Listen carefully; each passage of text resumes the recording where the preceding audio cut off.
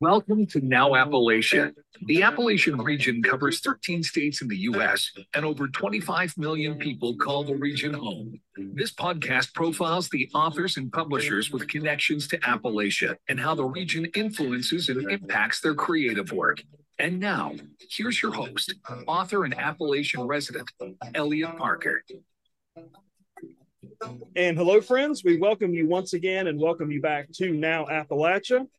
We are carried and distributed by the Authors on the Air Global Radio Network all across the country and all around the world, courtesy of the Authors on the Air Global Radio Network. I'm your host, Eliot Parker. It's great to have you with us as we profile another outstanding Appalachian author with connections to the region and how the region influences and impacts their works. And we love to have authors with debut books on the program. It's something that we've done for a long time on the show. If you've been with us before, or if you're just tuning in for the first time, and we have a fantastic, accomplished author who is with us today with her debut book. Hendrix is with us today. The title of her new book is called The Chaperone, and the subtitle is In New America, Girls Are Never Alone. And she joins us today. She is a Pushcart Prize nominated author of 2 previous books. She's born in Baltimore and raised in New Jersey, but she's also lived in 12 states, but now makes her home in Bowling Green, Kentucky, with her husband, New York Times bestselling author David Bell, who's also been a previous author on our program. And The Chaperone is her first novel. So, Em, welcome to the program. So glad to have you here to talk to us about this fantastic debut novel that you've written. Welcome to the show. Thank you so much, Eliot. I'm so glad to be here. Well, it is so good to have you here, and I'm delighted to have you here because this is a terrific book that is a dystopian story, but it's also kind of a thriller, and it's also got so many other different elements kind of imbued in one story. It's just really, really terrific, and I can't wait to talk to you about it. But I wanted to ask you one question first, because I think this kind of sets up the backdrop of your story, in that what we see in terms of setting and where this story takes place is in a place called New America. And that's kind of featured in your subtitle there, In New America, Girls Are Never Alone. Set the scene for us, or describe for us this New America, what it is, what are some of the cultural norms and mores that exist here in this New America, and how does, that affect what goes on, and how does that impact your main character, Stella? Okay, so the main character is a 17-year-old named Stella, and she has pretty much grown up her whole life in New America. And since we're talking about the region, I'll say her town is actually Bowling Green, Kentucky, 15 years in the future.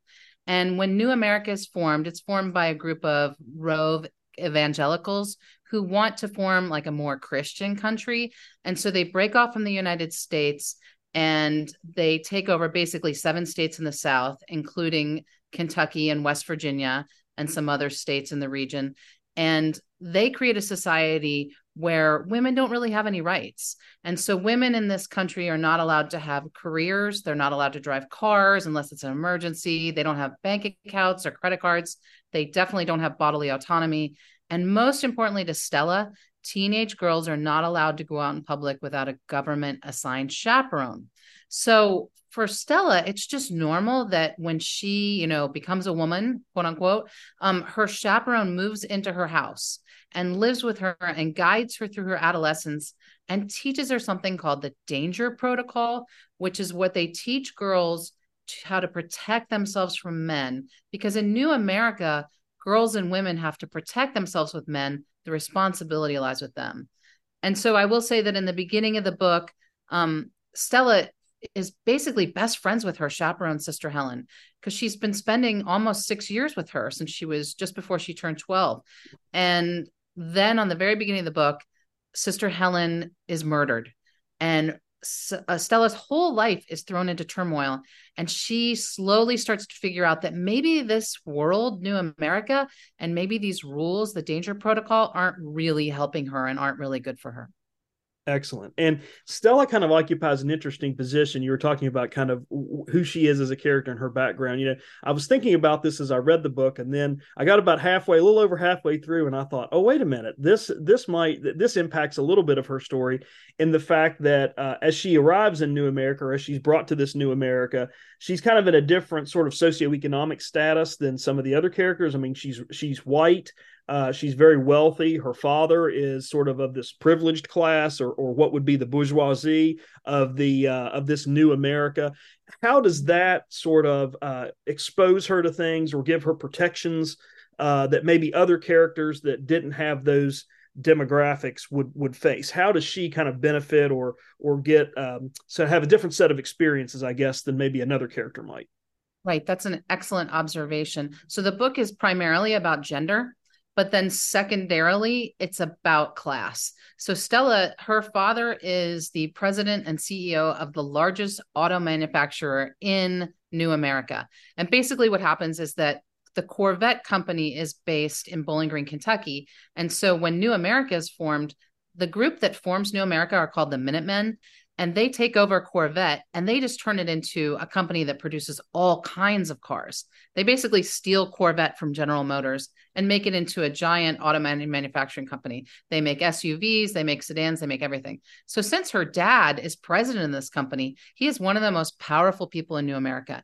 And she grows up very sheltered and very privileged, as you said, because other girls who grow up without money in New America can't afford to pay to have their own chaperone. So the chaperones are chosen and trained by the government in a chaperone conservatory, and they're selected by the constables who they decide which chaperone goes in which home.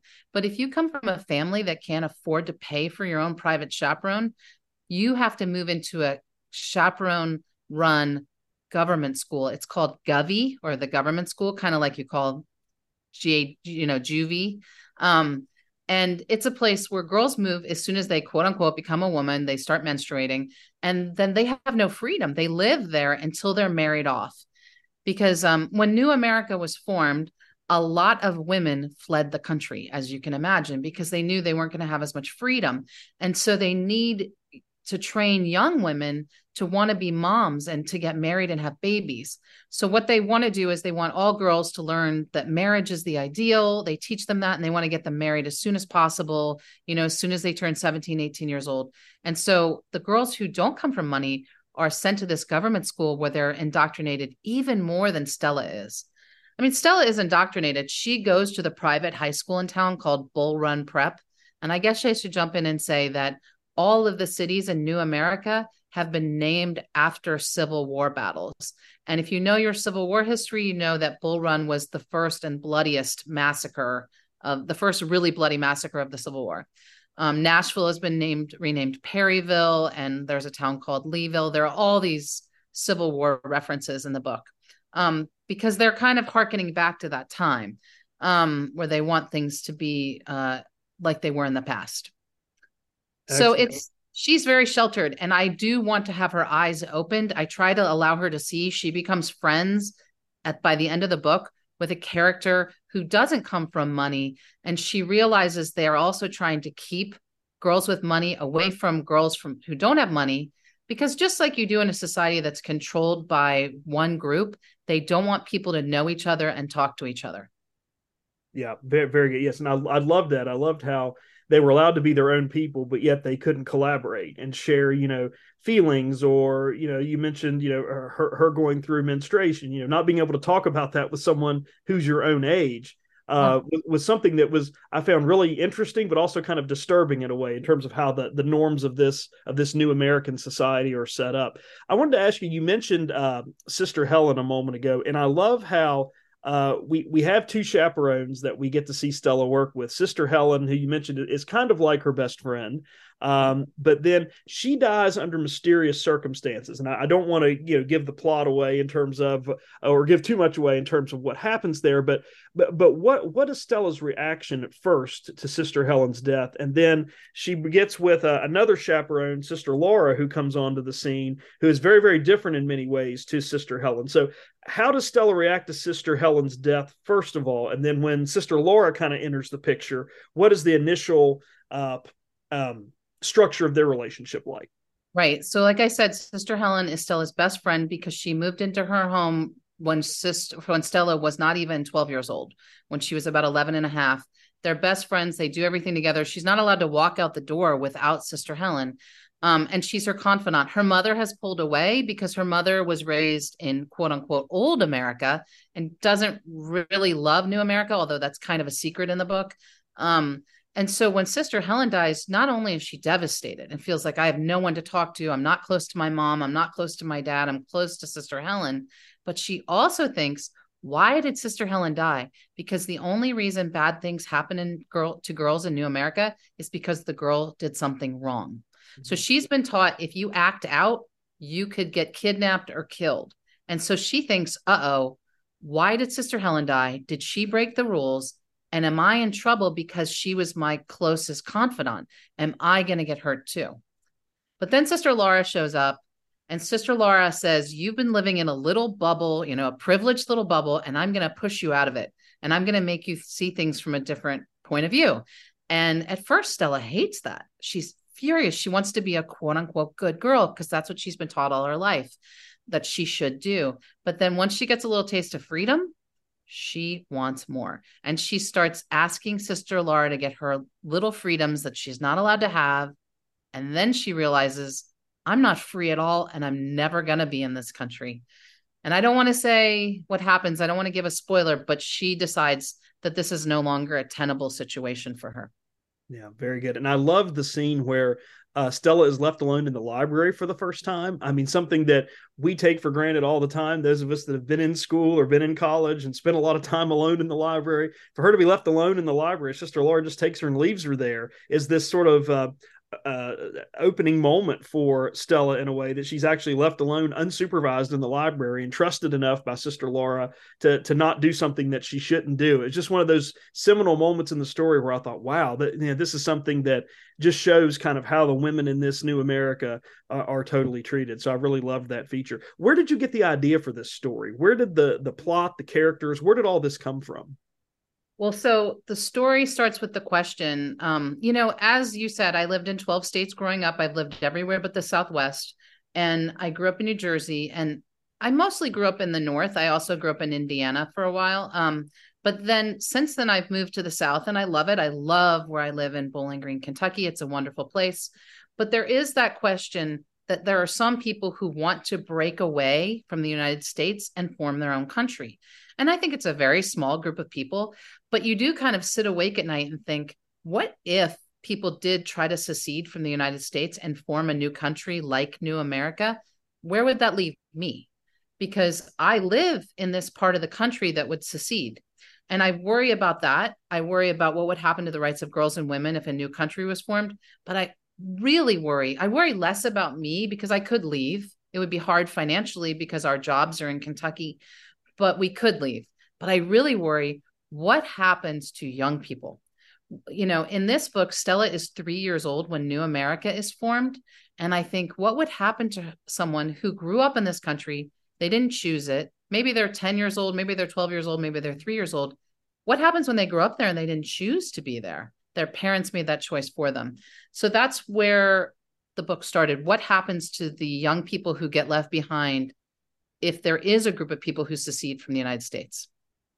Yeah, I love that idea. And I know that the issue that you're talking about there is on the minds of a lot of folks as we see what is going on in our country. And we talk so much about how art imitates life sometimes, especially literature, how literature is sort of an introspection on our culture and our society. And I think a lot of folks have some of those issues and concerns that you're talking about. And you certainly manifest what that could look like in that kind of a particular society. We're speaking with author M. Hendrix today on this episode of Now Appalachia. She's the author of the debut novel. Her debut novel, it's called The Chaperone, and the subtitle is In New America, Girls Are Never Alone. So we're going to come back to the book in just a few minutes because I got so much more I want to talk about and ask you about the book. But I wanted to ask you, first of all, we mentioned in the bio that you're married to David Bell, who's been on our program a couple of times, and is just a fantastic writer, an amazing person. He's the director of the MFA program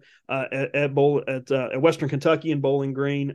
So I had to ask you, being a writer and being with a writer and sort of sharing that same space, your life space, but also your working space. What is that like when both of you are, let's say, sort of knee deep or elbow deep into a manuscript or a book or revisions or whatever that process is. How does that work? How do you all, I know David's got other responsibilities too with his teaching duties and things, but how do you all share that writer space? What is that like when both of you all are into a project, into a new book, and you're navigating the same sort of space in your home or wherever? What is that like? It's actually pretty amazing because if, we have separate offices and we can just go into the other room and say, I'm stuck. I don't know what to do. And something kind of magic happens when we talk to each other. Like if I can't figure something out or he can't figure something out, we go into the other room and say, what do you think should happen?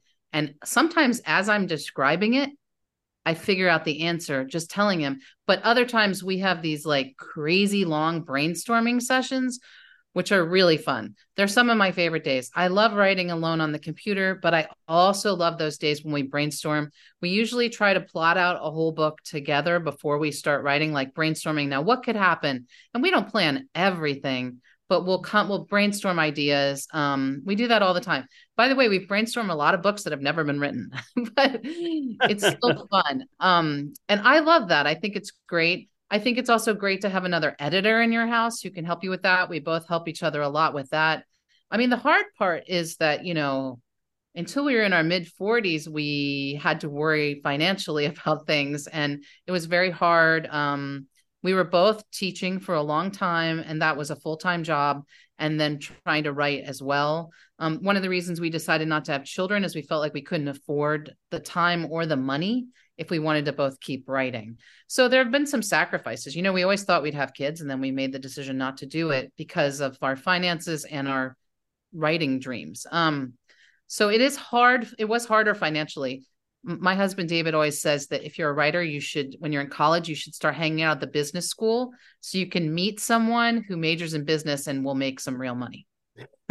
Very the idea of the starving artist, so to speak. Yes. Very good. And I'm glad you mentioned that point about the business side. I know you and I were talking before we started recording that you were going to doing some different events, some different signing events and speaking events related to your book, and that you've got some book festivals lined up in the fall of 2023 that you're going to take advantage of.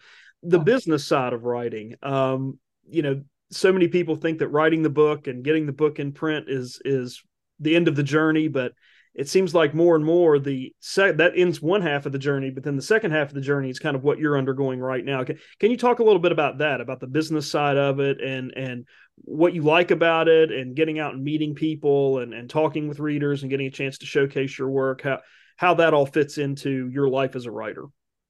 I think that's a huge part of being a writer, is getting out there and sharing your work and getting people excited about it. I am naturally extroverted, so it's easy for me to get out and talk to people, and I love it. It's so much fun. I am one of those like weird combo extrovert introvert people that I do become exhausted. Like by the end of the night, I have to be alone for a day or something after that, but then I can do it again the day after. But the other thing that nobody tells you about is the marketing, especially social media. And I'm not a natural at that. I actually hired a teenager to teach me TikTok because I didn't know how to use it. And now I know how to use it. But it's really hard to constantly be posting. And I always feel like people must get tired of hearing about my career on social media. So it's very unnatural to me, but I think marketing is a huge part of it. If I did it all over again, I would study marketing and publishing in college as well as creative writing so that I would know more about the business. I went to, like you, Eliot, I went to graduate school for creative writing, and they didn't talk about the business aspect of it at all. And I think it's equally important. Yeah, I'm so glad you brought up that point. And I, when I'm asked by, when I speak or give workshops, and I'm asked that question, or I'm asked that question by folks who are involved in MFA programs, I said, have a course in the business side of marketing. You can just call it that, or the business side of publishing, rather, which deals with marketing and relationships and how the bookstore distribution and publication and, what's a wholesaler and all of that. What that is, because that is so important to the other half. And it's difficult when you're learning it on the fly. I feel like when you've got a book out and you're trying to get it out there, but yet you're trying to sort of swim through this morass of stuff in terms of the business side of it, it's hard to do both. And I really wish there was more of that emphasized. Even at an undergraduate level, students majoring in creative writing or with a BA degree with an emphasis in creative writing would take that kind of class. I think it really would be helpful and make them much more comfortable when the publication time came around, for sure. It's a terrible feeling to know you should have learned all that before your first book came out and you didn't. But I think it happens to most writers that they feel like they wish they knew more. I tell all young writers, you should go into publishing right after college, because you'll just be thrown in the deep end and learn everything about the business. Yeah, that's an excellent point. It's an excellent point. So I wanted to ask you before we get back to the book, what is one of your favorite books that you've read this year? One that just really stands out when somebody says, what did you like this year that you've read, or what might be one of your best books of 2023? And we've still got, a few months to go before the end of the year, but right now, what would you say was one of your best books or favorite books you've read this year? Okay, I'm going to cheat and say two because they're very different. Okay. One, I loved Demon Copperhead by Barbara Kingsolver. I was a Barbara Kingsolver fan from way back when, before she became like a critical darling, and she wrote The Bean Trees, Pigs in Heaven in the 90s, which was my 20s. I loved her. And then this book, I just thought it was brilliant, and it really captures the issues, I think, in all of America, but, on the micro level in Appalachia. But then I also loved Lessons in Chemistry. Have you read that book? Yes, very good. I love it because it speaks to all the gender issues that I care so much about. So those two books are kind of like the synthesis of everything I love in books. And, Demon Copperhead is a dark read, but at the end I felt hope. And to me, that is essential to a great book. And the Lessons in Chemistry, a lot of terrible things happen, and I felt hope the whole book. Mm-hmm. Strange. Like, all these terrible things are happening to this woman, but I still felt hopeful the whole time. Yeah, absolutely. Very good. Two excellent books. If folks are looking for a couple of things to add to their to-be read pile, both of those are excellent reads for sure.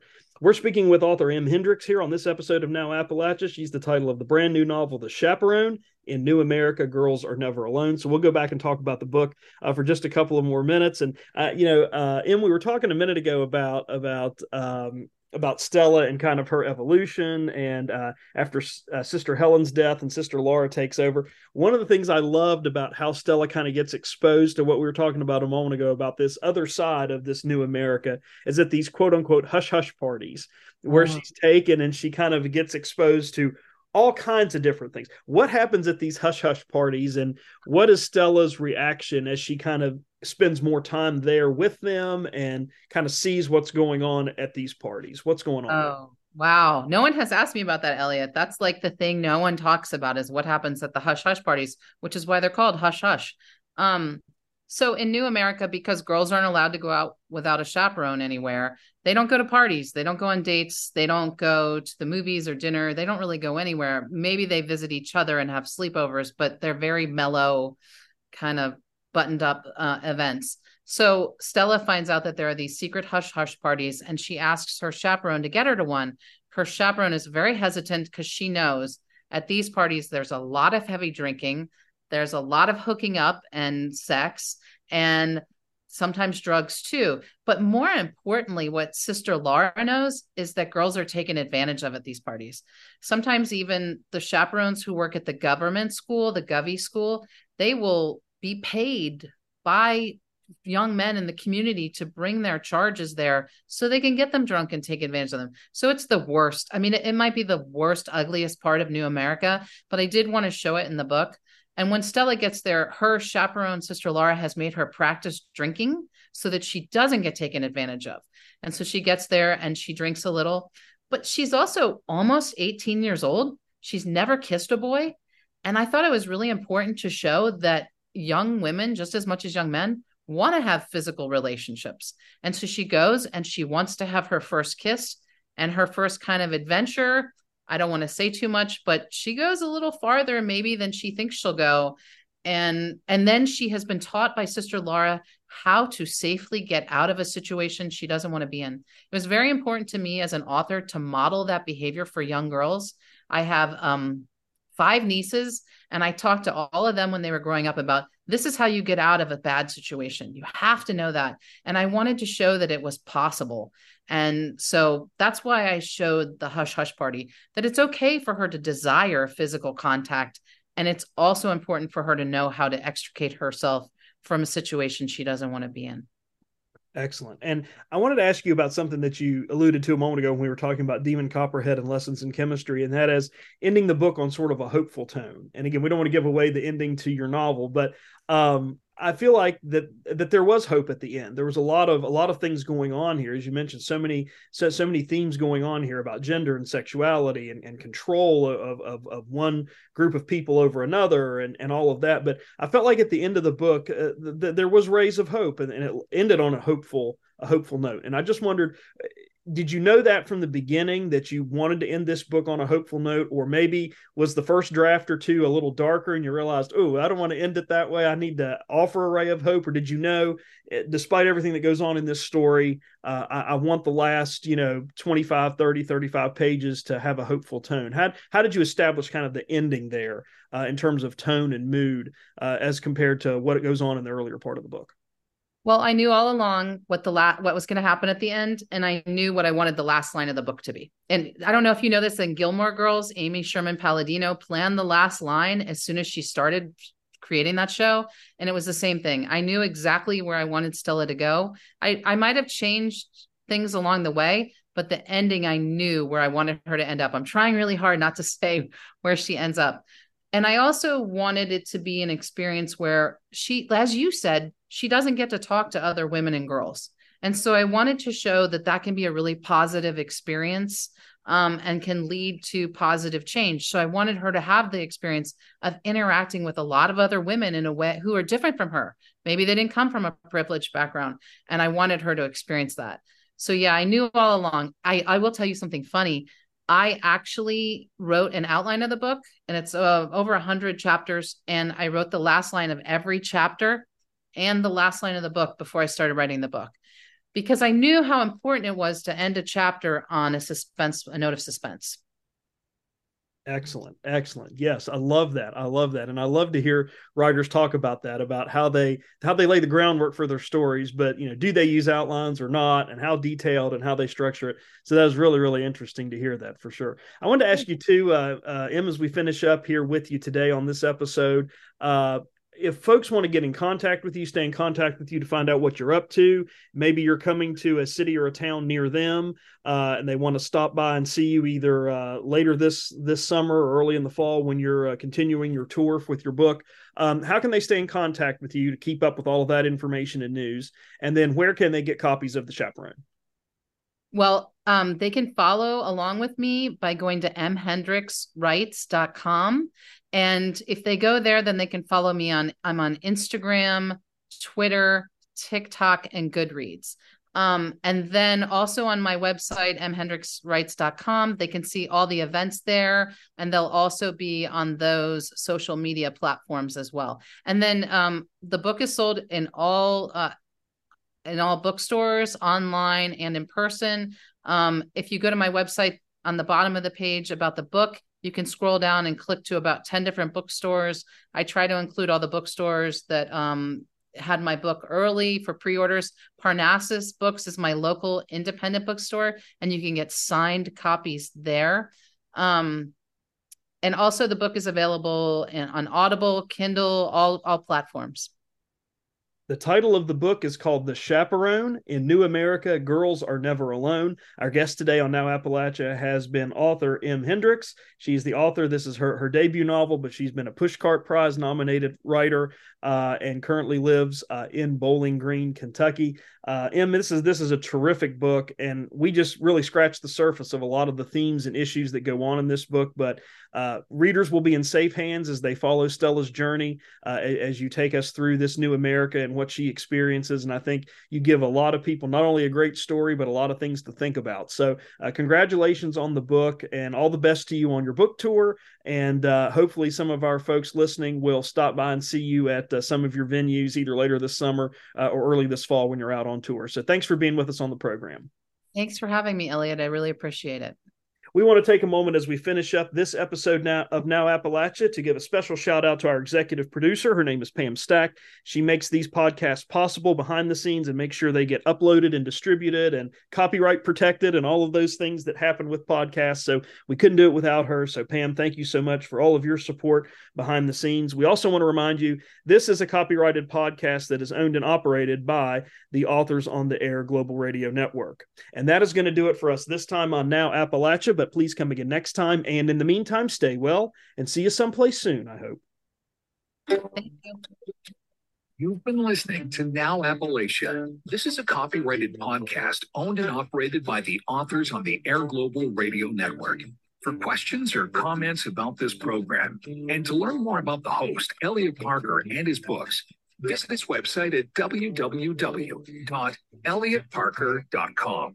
Stay tuned.